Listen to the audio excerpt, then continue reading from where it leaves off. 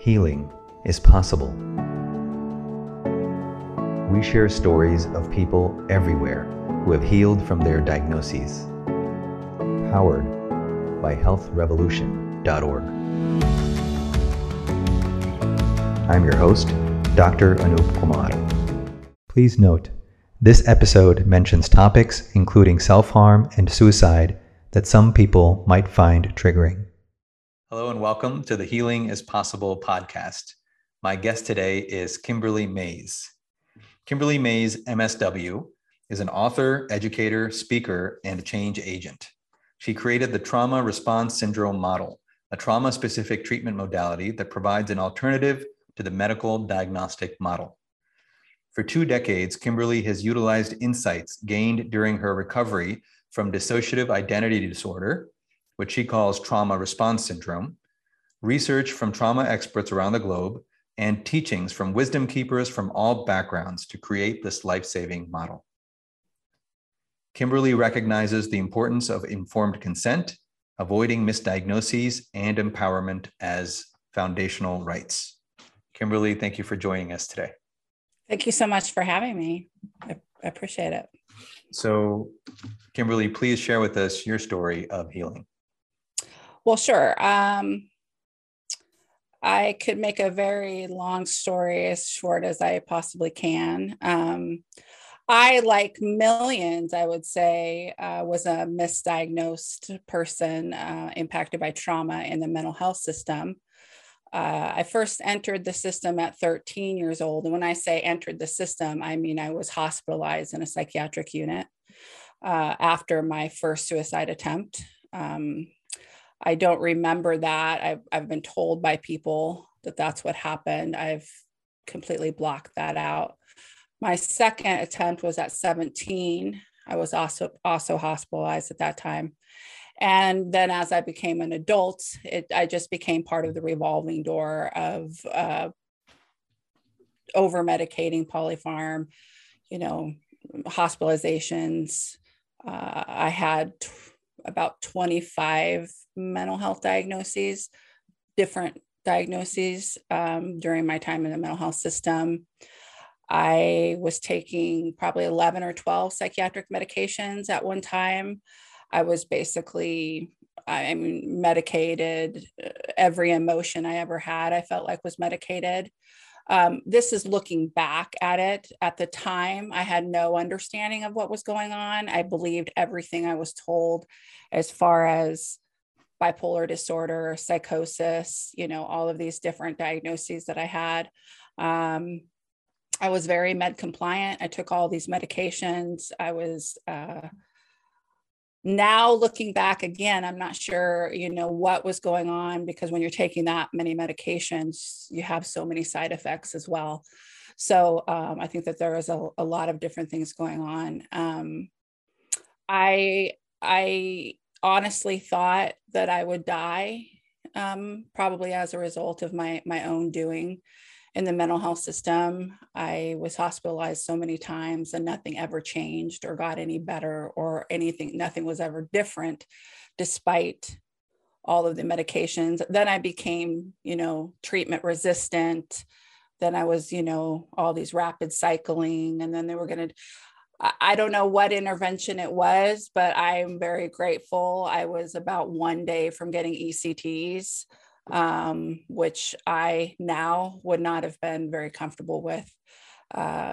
My mother, believe it or not, stepped in and said, no, I don't want her to have those. She never advocated for me at any other time, but she did that day. And I'm grateful for that. Just for my own personal life, other people feel differently about them, but I'm glad I did not get ECTs. To clarify for the audience, by ECGs, you mean the electrical treatments? Exactly. Yeah. Electroconvulsive therapy.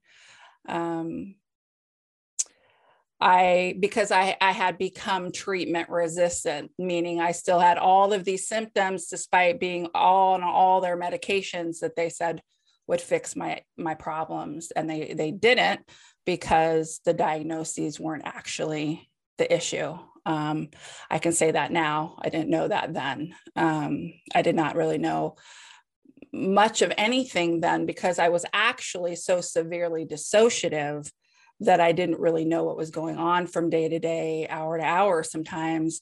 So, it was a big issue.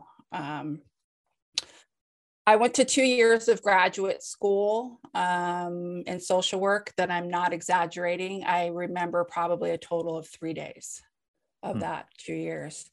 I was extremely dissociative and fragmented and acting out of that trauma in extremely dangerous ways. I'm not sure how I made it through that time. But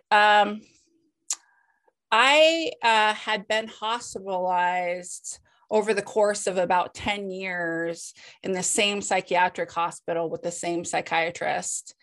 And so he knew me quite well. He, over that decade, surprisingly, in 2003,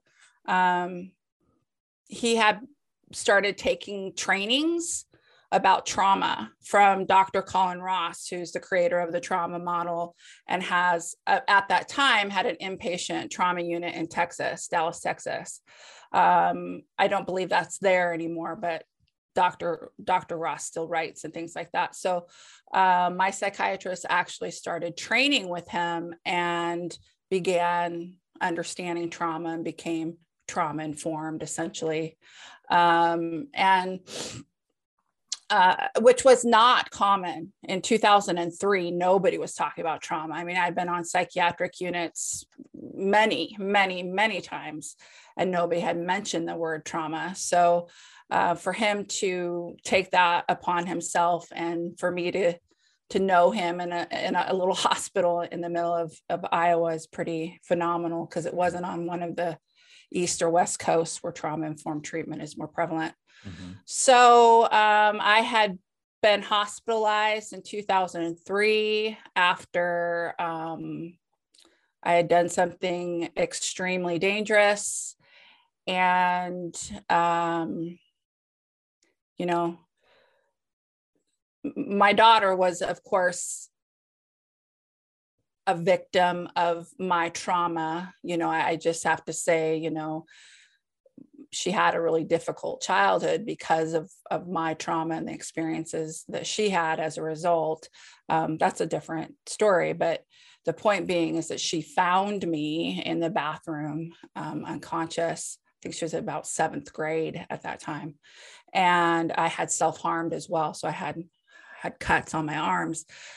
And so I blocked most of it. I don't really know what happened.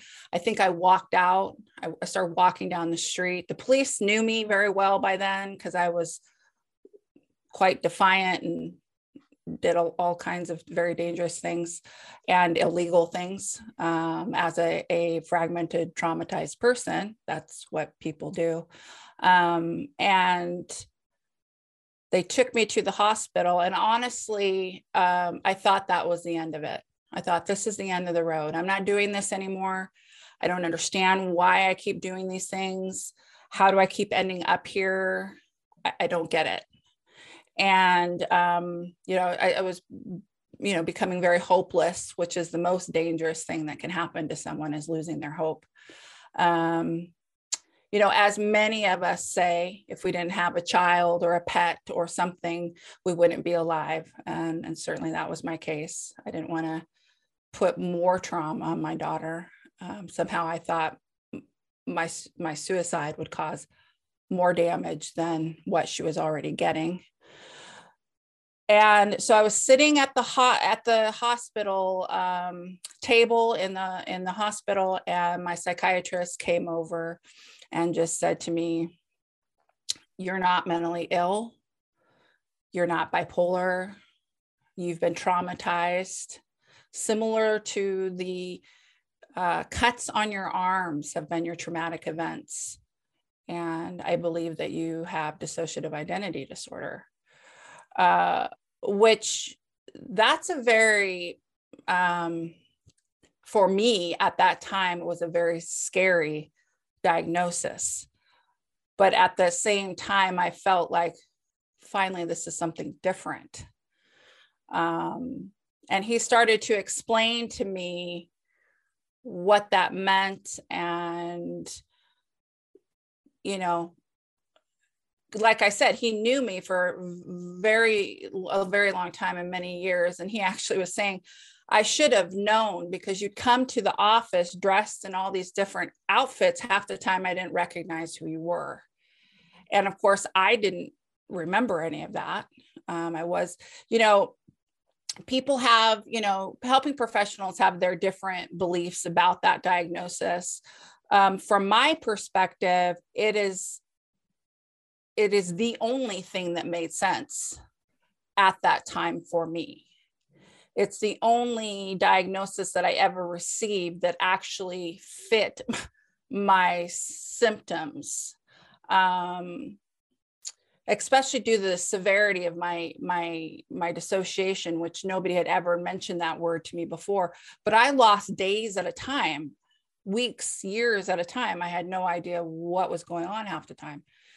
And so I believe it, for me, it was correct.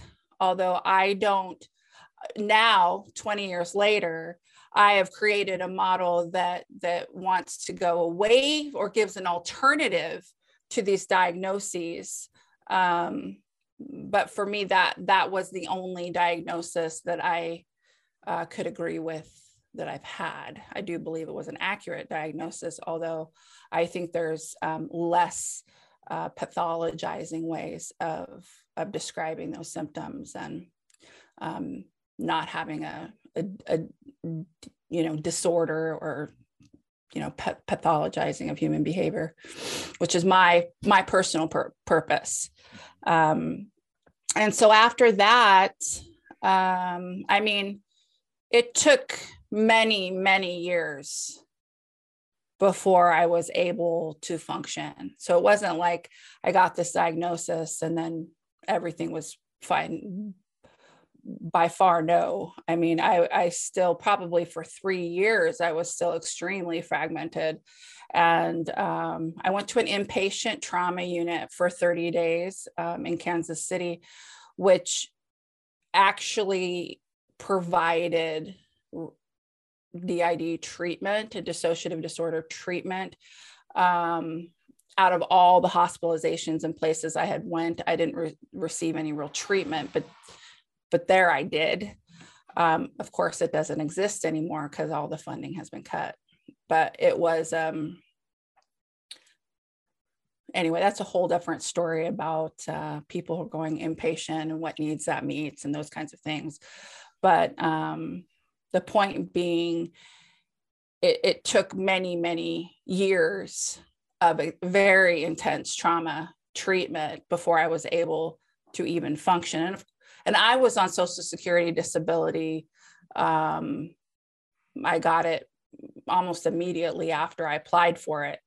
And so I had, you know, opportunities that other people don't have because I didn't have to worry about income as much. So I worked with a trauma therapist who also trained under Dr. Colin Ross and specialized in treating dissociative identity disorder and dissociative disorder or disorders. And so the way that she worked with that diagnosis, I think probably saved my life, which is how I work with that diagnosis or that kind of fragmentation or dissociation. There's controversial ways that people work with that diagnosis that I personally believe in an integrative approach, or else I wouldn't be here. I know that doesn't feel safe for everyone. But I'm very grateful that was how she approached the diagnoses rather than some of the other ways that other people treat it. So after a while, I began to understand myself. I began to understand what motivated me and my behaviors, and why I continue to act out. When I say act out, I mean acting from trauma. It's not a derogatory statement. I think we need to normalize all of these trauma responses, attention seeking, acting out. All of those things are normal, understandable reactions to behaviors, considering our experiences. We don't need to say negative things about people who are trying to get their needs met in the only way they know how. And that's part of the advocacy work that I do, is to advocate to change this language and how people impacted by trauma are referred to and seen in their behaviors. So I began to get better.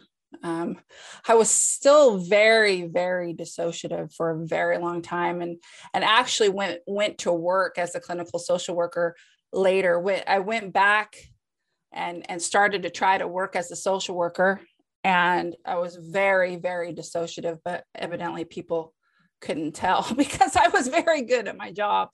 But that's, kind of this apparent competency or high performing people who have some of these things going on, is that they do very well in some ways. But of course, I was still kind of falling apart the rest of the time. But I got better and better and better. And that psychiatrist who had diagnosed me with bipolar and later DID actually apologized to me for diagnosing me with bipolar disorder, because he said, he just didn't know any better. He said I should have known, but I wasn't confident enough in myself to be able to say what I knew. And so you lived for 10 years in the system or whatever. And I said, I probably wouldn't have been able to hear it at that time. I had to have been at a certain point where I was able to receive what he was saying as well. Because it meant really, looking at the reality of a childhood and a family system and things that were excruciatingly painful. So, but I was grateful for him for saying that, and that trauma therapist ended up being one of my perpetrators, actually, but that's another story. Which is another reason why the way that I do things, I do it all intentionally. I do it all on purpose. It's not because I'm trying to, I left the mental health system and chose to no longer work as a licensed therapist because I don't believe in the governing bodies for me. This is because I'm trying to make a point. I'm not saying no one should be licensed or anything like that. For me, I'm trying to provide an option for people who would never go into the mental health system ever. They would not see me if I was licensed. And that matters. Everyone's needs, everyone deserves a seat at the table from my perspective. It doesn't make me any less ethical, I still had all the same training as everyone else. But from my own personal experience, as someone who was very traumatized by my licensed therapist, and she was licensed in 3 states, it made her no more ethical to have these license. People, we need a way to, the self-help kind of coaching way of doing things also needs a way for clients to make reports and things like that. But the license in itself does not make people ethical. You have to do a lot more digging into what is this person saying, what people who are on this, getting work, who are clients, need to feel empowered enough to ask personal questions like, have you done your own work? Because I don't want you traumatizing me because you're not resolved, which is what happened to me. I mean, I was very traumatized by my therapist, and she did very unethical things, and I wasn't empowered enough to do anything. And people who work in the mental health system also need to be empowered. They need to be able to have choices in how they see the people they work with.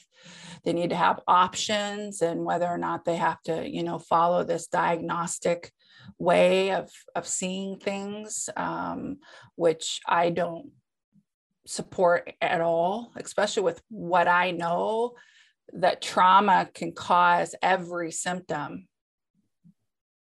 Just about, I would say, in the DSM-5.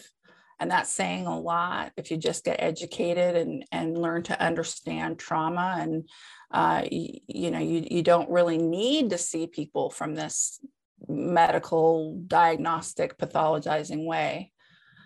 And that's where I feel I come in, is to help people understand behaviors of people impacted by trauma, why people continue to do what they do. Which is where my specialty is, from my perspective, where I add to the knowledge base, if that makes sense. Wow. First of all, thank you so much for sharing your story. Absolutely, sure. Not only have you gone through that or going through your own process, but you're speaking up in a way that I'm sure makes many people feel heard and feel seen. I hope so, yeah. So as a physician in the ER, I see how much we need these more complete perspectives to really fill out the picture on what's really going on. Oh, yes. And not just one way of seeing, as you put it. So I just want to start there. Thank you so much. Yeah, thank you. Yes, you're welcome. And then so many things you touched on. First of all, when you said that your psychiatrist who had known you for so long, so many years, came to you and said, I'm sorry, I was wrong. You don't have XXX. By the way, you said over 20 diagnoses. Yeah. I'm sure that covered the most popular ones, right? The most common ones in DSM, or that we see in the ER, for example. And for someone to say, I was wrong, you don't have this, but this is due to trauma. Yes. I mean, that is just unbelievable, in many ways, right? First of all, that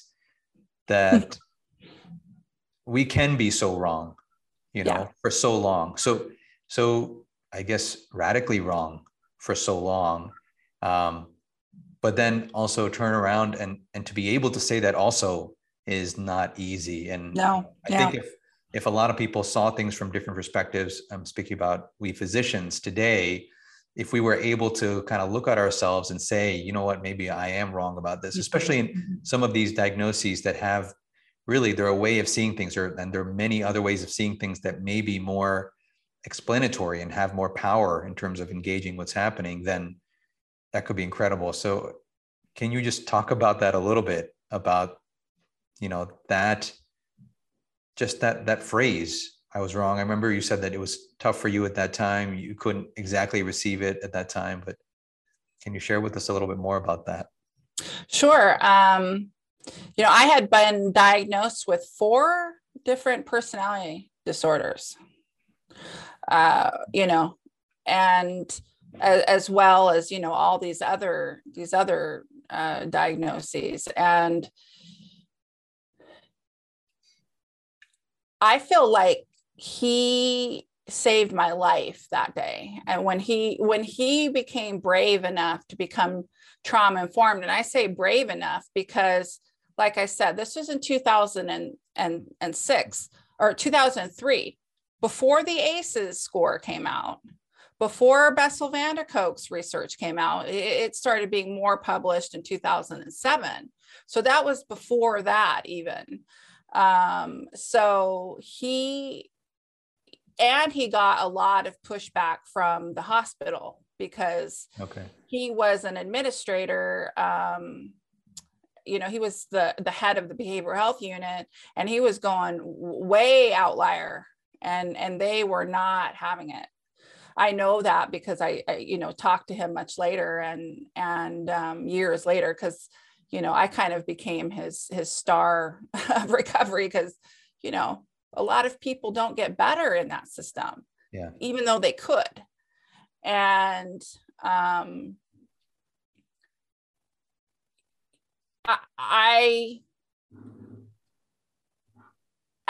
the time he did say that to me, I feel like if I wouldn't have heard that, I don't know what would have happened, because I was at the end of my rope. I was like, I'm done doing this.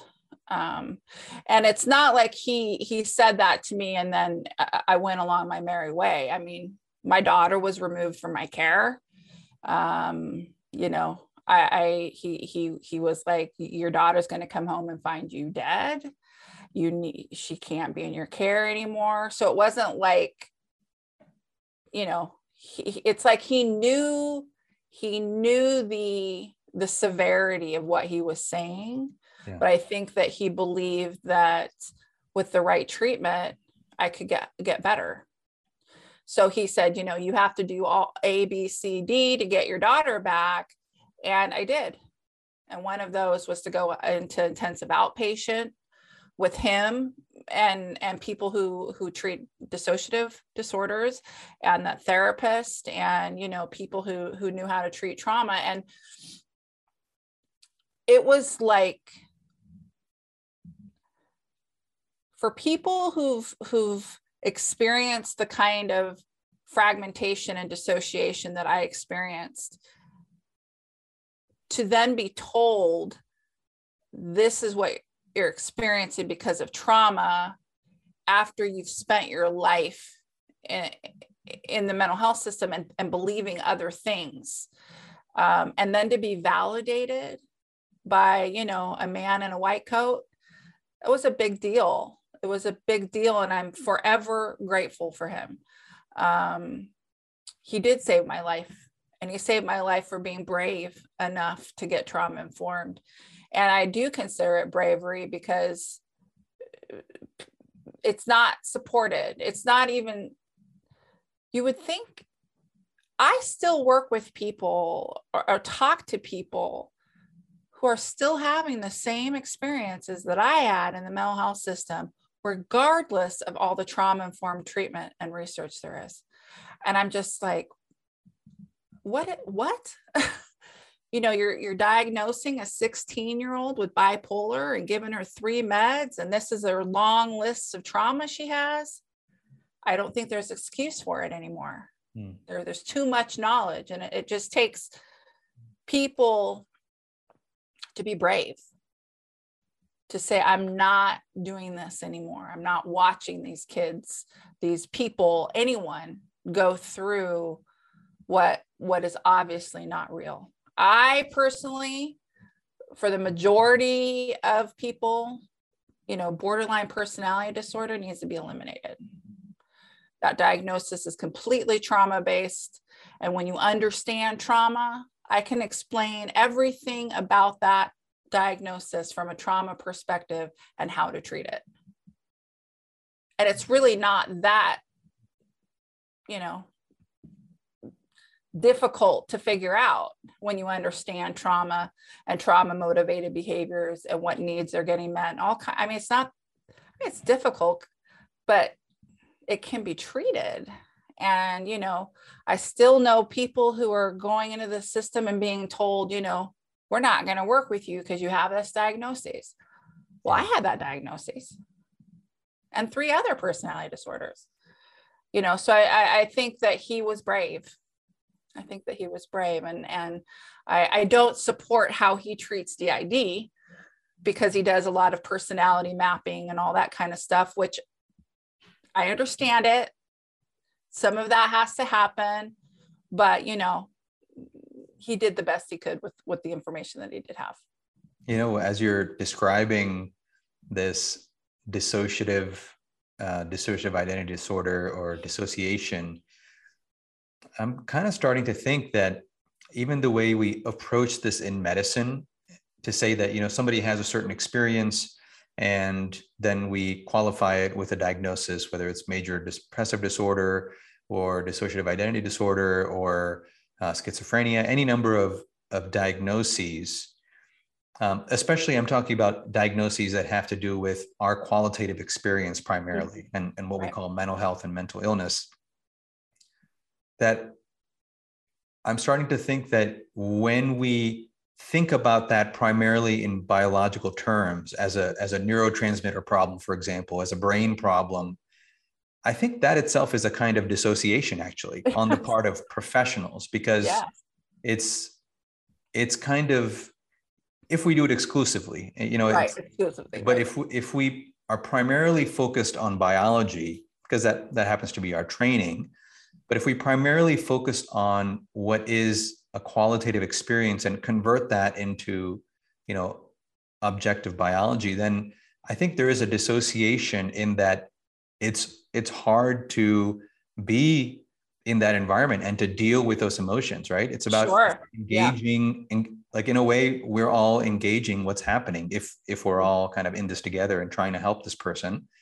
So, that just occurred to me as you were speaking, that dissociation, even in medicine, you need, objectivity is a kind of dissociation. Maybe it doesn't have to be pathological, but I do think an over-reliance on that kind of biological model is that. So that's something that came to me. 100%. The other thing is you talked about how, in your view, that every diagnosis in DSM, or certainly every aspect of what's called borderline personality disorder, can be explained from a trauma perspective.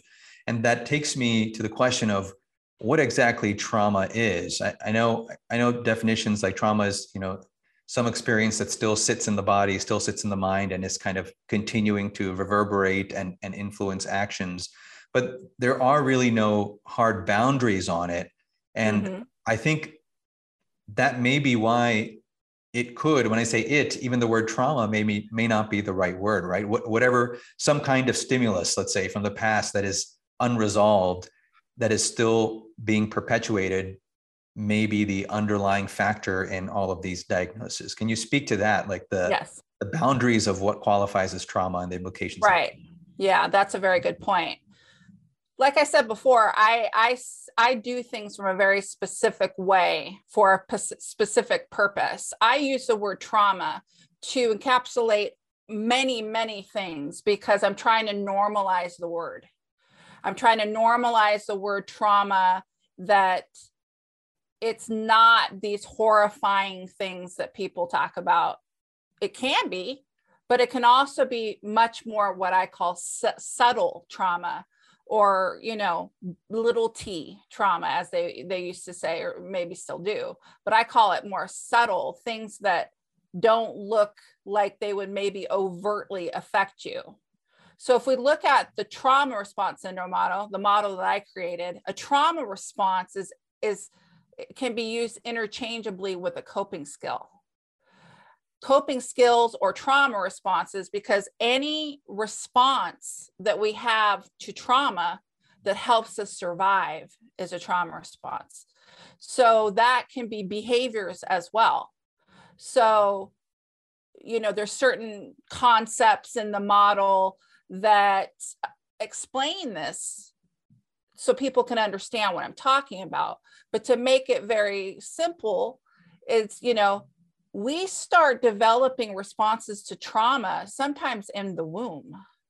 Because if, in my case, my mother was a victim of domestic violence, there was violence in her, environment all the time. She was anorexic.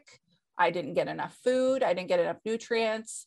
And I was, the research on prenatal trauma is becoming much more available as far as what fetuses can experience in the womb when their parents are fighting, or they can smell their mother's fear, those kinds of things. My point is, a lot of us are born traumatized.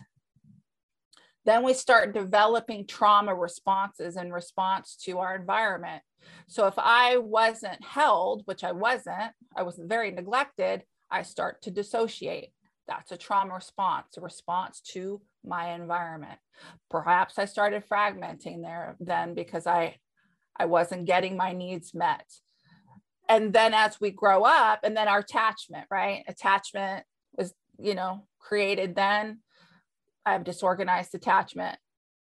All these things are responses to trauma that we're trying, either a coping skill, or we're trying to survive, or it's a way that we responded to trauma.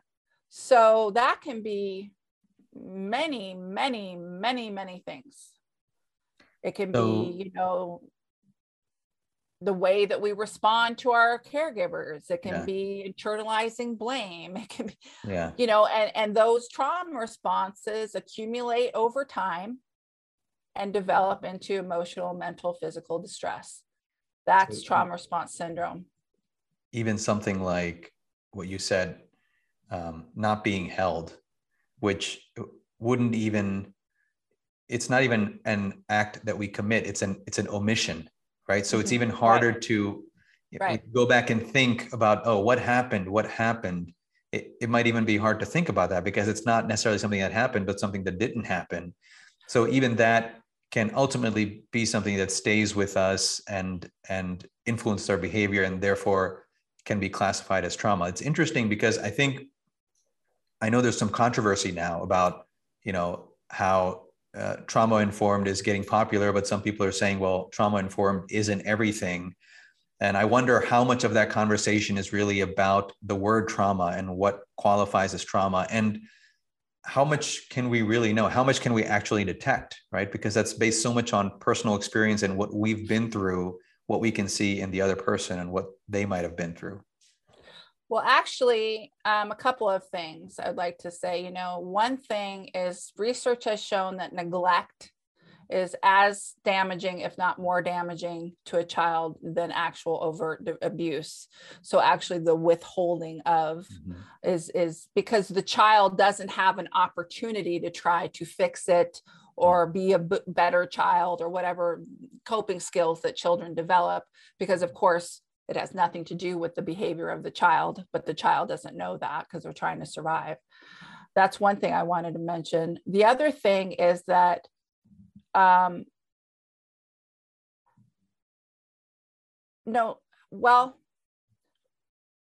little piece of the knowledge base, what I bring in is exclusively trauma. I look at the impact of trauma on adult mental health and behaviors. Other people can go and research neurodivergence and all the other things that might be going on. But for the people that I work with who come to me, their issues are from trauma. And if you understand trauma and trauma responses to the degree that I do, then you can recognize there are quite a few similarities among people of their trauma responses, regardless of what their experiences was, just because of the way that we learn to survive. And so the symptoms might look different, but the core as to why they're doing what they're doing is often the same. So it's not like you need to know 20 different things. It's like, once you understand trauma and the needs that people are getting met, and how trauma motivates behaviors, you can understand someone who's sitting in your office having all of these emotional symptoms, to me, I'm like, okay, this is just a puzzle to be solved. It's not like, oh, you're borderline and you can't be seen because you have too many emotions or too many symptoms. Well, it's like, look past the symptoms. These are all just trauma responses. What is going on behind it? Why are they, why are we attention seeking? Because we're trying to get needs met. What needs are those that we're trying to get met? Well, there's a list of, 5 or whatever primary needs that motivate behaviors. It's complex and multi-layered, but it's nowhere near impossible to treat people who have complex trauma. It's just not. And you talked about the integrative approach to dissociative identity disorder. And can you talk a little bit about that, how the TRS model approaches this, and specifically the integrative approach? What does that mean? Yes, absolutely. If this is something that I will say, that if you meet someone that tells you their approach is all you need to treat trauma, you need to turn around and walk the other way, because they don't know what they're doing. Unless they're trained in, all kinds of different modalities, then they don't know what they're doing. And if that is the case, maybe they're spread too thin. Because really, to truly treat trauma, you have to understand somatics, how trauma is stored in the body. I have non-epileptic, psychogenetic non-epileptic seizures. And they're basically trauma-based seizures or dissociative seizures. That they're actually called dissociative seizures in Europe. Here they're called psychogenetic non-epileptic seizures. I went to a treatment facility in Boulder, Colorado, which there's only 4 in the nation. So that was kind of an interesting experience. And so I have to really do work on my body to get that trauma out that's stored there. And you can't do that with talk therapy. You just can't. Now, what I do is not really talk therapy, because it's teaching people why they're doing things. But that's where I add to the knowledge base. You also need to understand the impact of trauma on the brain and the central nervous system. You have to understand the impact of trauma on attachment, which is also part of the trauma response syndrome model. But there's lots of other areas, emotion regulation, distress tolerance, all of these things that make trauma really affect all aspects of the self. And I focus and specialize in one area. Got it. I focus and specialize in the area that's missing. That's the impact of trauma on behaviors. They have, lots and lots of summits on the impact of, on the top trauma training and researchers. And it's like, you're missing behaviors. You're not talking about behaviors. That's why people don't understand us, because they don't understand how trauma motivates behaviors. So, you've got, their trauma recovery gets easier and easier, but it is a long, probably lifelong endeavor, just because we reach different states and levels of healing. I don't want to say, oh, I'm perfectly healed, because I'm always searching for better understanding and deeper understanding and different ways of mostly releasing trauma from my body now. I don't really have issues with fragmentation or dissociation, or I am integrated. I am no longer DID. I don't dissociate like that. But I still have trauma in my body. So, an integrative approach just means different, ways of approaching and addressing different things that people impacted by trauma experience. And you mentioned how it's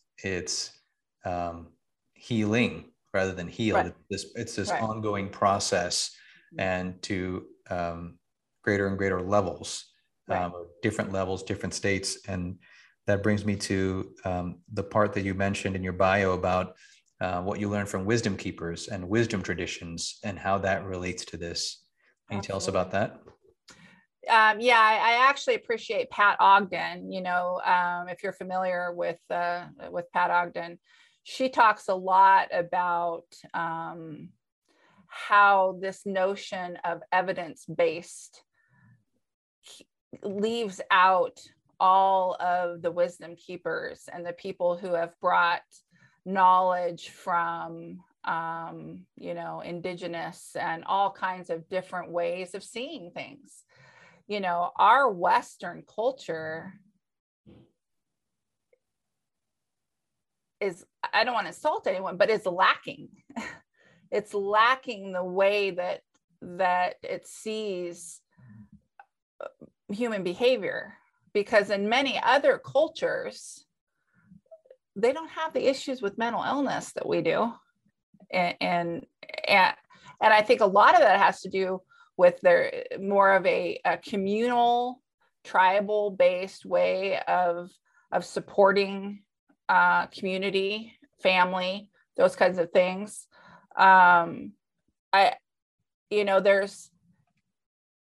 There's so much knowledge that people who don't have money and research grants to do this idea of evidence-based that people are hanging their hat on. Evidence-based simply means something happened, something shifted, something changed. It can mean a lot of things. There's lots of, not that I don't support research, I do 100%, but people have to go into it understanding who's funding it, who's reading these results. Does somebody have a stake in the results? There's all kinds of things that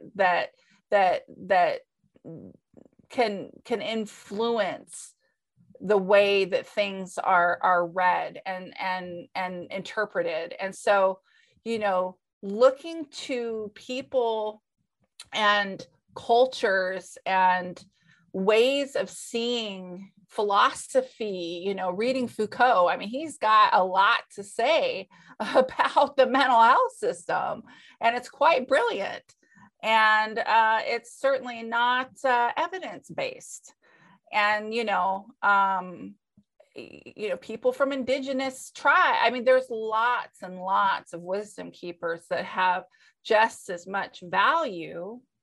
And they're seen. And we also, I think, need to separate from these ideas of alternative medicine as being something negative, or alternative therapies as being something negative, because they're not the status quo, or they're not this certain way of seeing things. Because alternative just means different than diagnostic or medical. It doesn't have anything to do with something negative, because all of these alternative theories are brilliant and have so much to add, which is why, I started way back researching and reading about different ways of seeing human behavior and philosophy and those kinds of things. And like I said, indigenous cultures, because I believe, that's kind of the foundation of my model.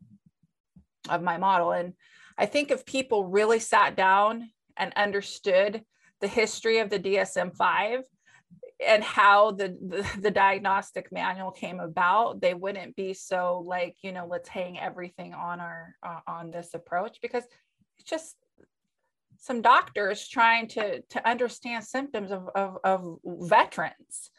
It wasn't like, and now they call it the Bible of psychology. It's like, that's a stretch, in my humble opinion. Yeah. And, when you talk about alternative medicine or other ways of seeing things, I think the tendency to have a diagnosis, or the tendency to label something and categorize something and say, this is what it is, and have many people recognize that, right? That's what a diagnosis does. It's kind of like this, Right. this Mm-hmm. averaging out, or this commonplace, so that anybody trained in that worldview can see that word or that phrase and then associate that with what's happening, right? That's what it's supposed to do. It's supposed to be some kind of like communication tool or standardized way of seeing things. But in many cultures, there's no need for that, because the point is not to make a diagnosis or to get paid for billing or to have other people to communicate to everybody what this is. There's no need for that. It's just simply trying to see what's happening with this person. And if you can see and understand what's happening with this person and explain it to the few people in the community or whoever's involved, then there's really no need for a diagnosis in that sense. And I think that's why so many of these, I'm thinking about the tradition I grew up in, just a kind of an Indian philosophical tradition. Many of these experiences that we would call symptoms and ultimately call a diagnosis are seen as transition states. Absolutely. From like one environment, one lifestyle, one way of seeing things to like another kind of state. And so, but there's no term for it because there's no need, there's no fixation on that as a diagnosis, but rather the question is, where is A and where is C? If this is B in the, where is A and where is C, and what's most appropriate there. And so, like you said, it's another way of seeing things. And I think just being in the medical system or medicalizing this kind of almost makes it necessary to have a diagnosis. Otherwise, it's hard to even be in the system to some extent, except, exactly. I mean, there are some general diagnoses, I suppose, but. Well, and I would like to say, I would like to add that I understand people's need to understand what they're experiencing, and maybe helping professionals to have, that seems like a way that at least this culture has been conditioned or just needs to have, which is why I created trauma response syndrome. I was like, okay, syndrome just means a group of symptoms. It doesn't have to mean anything derogatory. It doesn't, in my case. And it doesn't have to mean anything diagnostic, because it doesn't. It just means a group of symptoms, in this case, trauma responses. So that when somebody were to say she has trauma response syndrome, that means, oh, she's been traumatized and she has these experiences. It doesn't mean like, okay, well, she's got, all these diagnoses and all this medication, because I do understand people's need to categorize, but because it's become so medicalized and so pathologized, that when you hear a certain diagnosis, you're automatically black flagged, red flagged. I mean, you tell somebody you have borderline personality. I've been on both sides. I know what people say about people with those diagnoses. I know, because I've heard it. And, DID too. Oh, forget it. Then you're really out there. And that's not fair. That's not fair. It's like, oh, okay, you're automatically doing all these negative things because you have this diagnosis. Same with dissociative seizures or trauma non-epileptic seizure. You would not believe how I'm treated. You would not believe what doctors, I guess, think I can't hear them because I have these seizures when I'm sitting right by them and what they say about me. I'm faking it. I'm drug seeking usually. Either I'm like, I don't want any drugs. And it's really, really not okay. Yeah. And that's what's happened with the diagnosing. That's what's happened. So, well, I'm sorry to say that unfortunately, I do know what you're talking about, how you're treated, because we see it. Sorry, and I think a big part of it is, again, I think it's dissociation on our part, because it's obviously this person is suffering, right? Nobody wants this to happen. I don't even know what's happening. Nobody would choose this. There's obviously some suffering here. And frankly, we don't know what to do because so much of the education is about dissociating and making it biological and objective. And if you do the EEG and it shows a non-epileptic pattern, or, you check the glucose, you check the electrolytes, you do the neurological exam, you do all those things. And if we're not identifying a biological cause, then it's almost like our armamentarium is gone. It's like, well, what do we do? And I think that's hard to deal with, to come face to face where you're supposed to be an expert and you don't know what to do. And this person's obviously suffering. And there is a human contact that goes beyond, professional and patient and all that, where everybody feels, we're human beings, that this person is suffering. And on top of that, you have that cognitive layer that says, I don't really know what to do. And I think that causes this behavior where we say things that are inappropriate and do things that are inappropriate. Absolutely. And that's why I am going to offer to train our EMTs or doctors or whoever for free, whoever is willing to come to a training where I can say,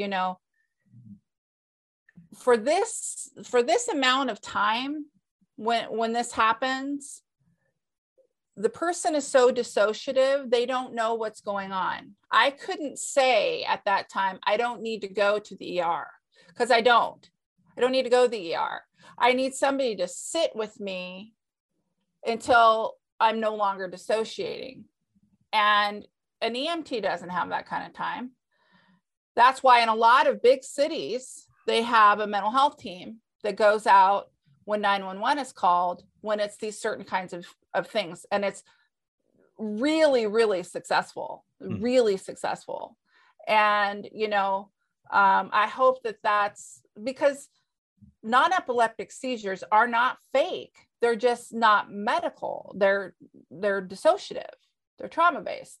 I lose consciousness. I shake. I look like I am having a seizure. That's how much trauma is stored in the body. It's really, really fascinating when it's not happening to you.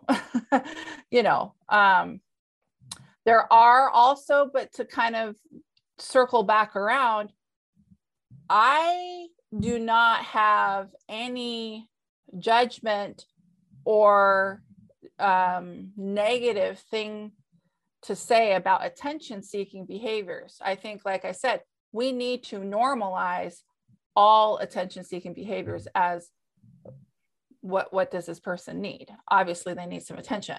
What is it? And because that's an understandable trauma response from somebody who did not get what they needed as a kid. They don't know how to get their needs met in any other ways but these behaviors. And sometimes people do things that aren't actually happening. I can say that because I've had these experiences. I know I've worked with hundreds and hundreds and hundreds of people, and I also understand trauma. So do those people need to be called names and said, they're bad people because they're maybe doing something that's not really happening for attention? Or do they need to be supported even more? Yeah. Because sometimes people do go to the ER because they need some attention. Yeah. And I have no problem saying that, because why wouldn't they? Yeah. They don't have any family or anything else. Right. Yeah. But the doctors don't really have space for that. It's like, how do they deal with that? It's like, what? The training, the time, the framework, the approach, just on so many levels. We see all kinds of pain in the ER, whether it's emotional, existential, physical, every kind of pain, and they're all connected somehow. But we're only trained in certain aspects, and therein lies one of the problems. And yet I also see that there are people who benefit, of course, from receiving a diagnosis and of course, that understanding that, okay, there's X happening helps to some extent. And sometimes medications can help, to, Absolutely. especially when harmful behavior, Absolutely. others or self-harm is involved. And so I do see this battle happening over diagnosis, to should we be diagnosing these or should we be not? Should we be finding other ways, like seeing them as trauma responses? Maybe that itself can be a diagnosis, trauma response. So how do we navigate this challenge of diagnosis, even unfortunately in our society, is a way of actually validating that, yes, we see you and something is happening. I don't think we should need that. It would be nice if we could see and identify that this person is suffering even without a diagnosis. But even in not even mental illness, but even with physical symptoms, right? When somebody comes to the ER with abdominal pain or chest pain, and then when let's say we do the evaluation of the ER and we feel that it's safe for the person to go home, and we say, well, your diagnosis is chest pain, which is basically an experience that they had coming in. It's not a biological explanation. And sometimes it can feel invalidating, as if, my symptoms aren't real, which of course is not the case. And I take great pains to explain that we're just saying from the biological perspective, we're not seeing this, this, and this, but we understand the experience is real. And here's what we have to do to follow up. So what do you say about that, the two sides of diagnosis there? Mm-hmm. So, you're making a good point, because what I have noticed is what's been happening is there's a momentum building behind the anti-psychiatry movement. There's momentum building, the anti-medication, the prescribed harm, the psychiatric harm movement. And they're from the people that I am familiar with and who I'm talking about, me included, I've been very harmed by polypharm and all kinds of stuff. They are very black. There's so much black and white thinking. It's either, no way should anyone ever be on a medication or any of those things. And then there's the people who are on the other side, that are, you take my medications and that's unethical and all these kinds of things. And they're at odds. And I always see the gray. I would never say that there isn't a time and a place for medication. I've worked with many people, and my perspective is people need to be informed. They need to be given all the information that is out there, and the doctors and psychiatrists and people need to understand the severity of withdrawals.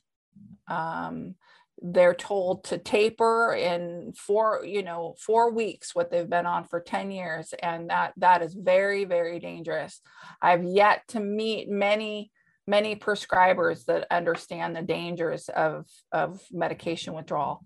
That is not to say that nobody should have access to medication ever. I mean, that's ridiculous. There's a time and a place for Western medicine. I want people to have an option, an equal option, meaning they make the decision. If you feel comfortable being diagnosed with a mental illness that makes you feel safer for your experiences, nobody's going to take your diagnosing away. That's your right. And there's many people that will work with you from that perspective and give you medication and anything that's a person's right from my perspective. But at the same time, the millions of us that do not want to identify as mentally ill when I'm not mentally ill, trauma does not make somebody mentally ill.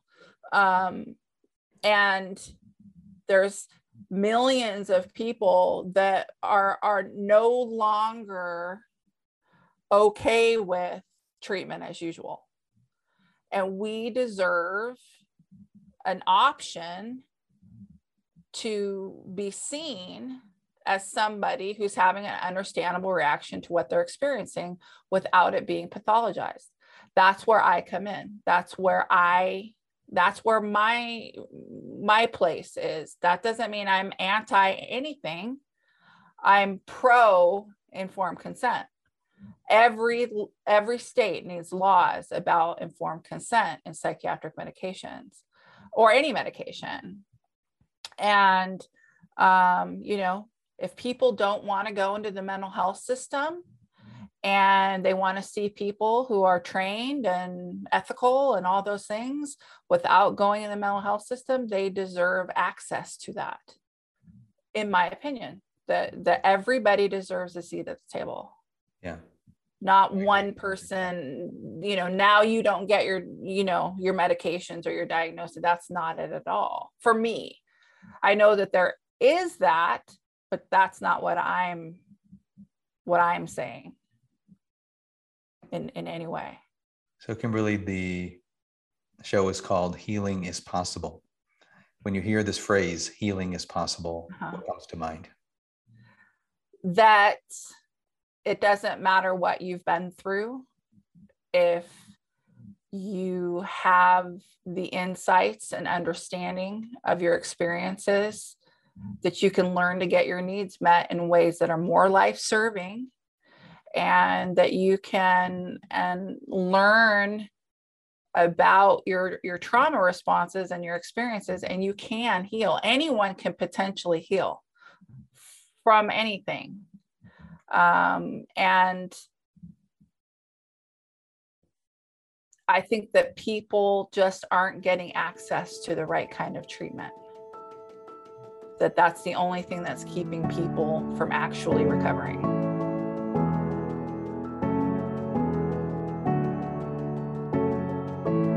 The stories shared here are the experiences of the speakers. They're not intended as medical advice. Join our network or simply share your story at healthrevolution.org. Healing is possible.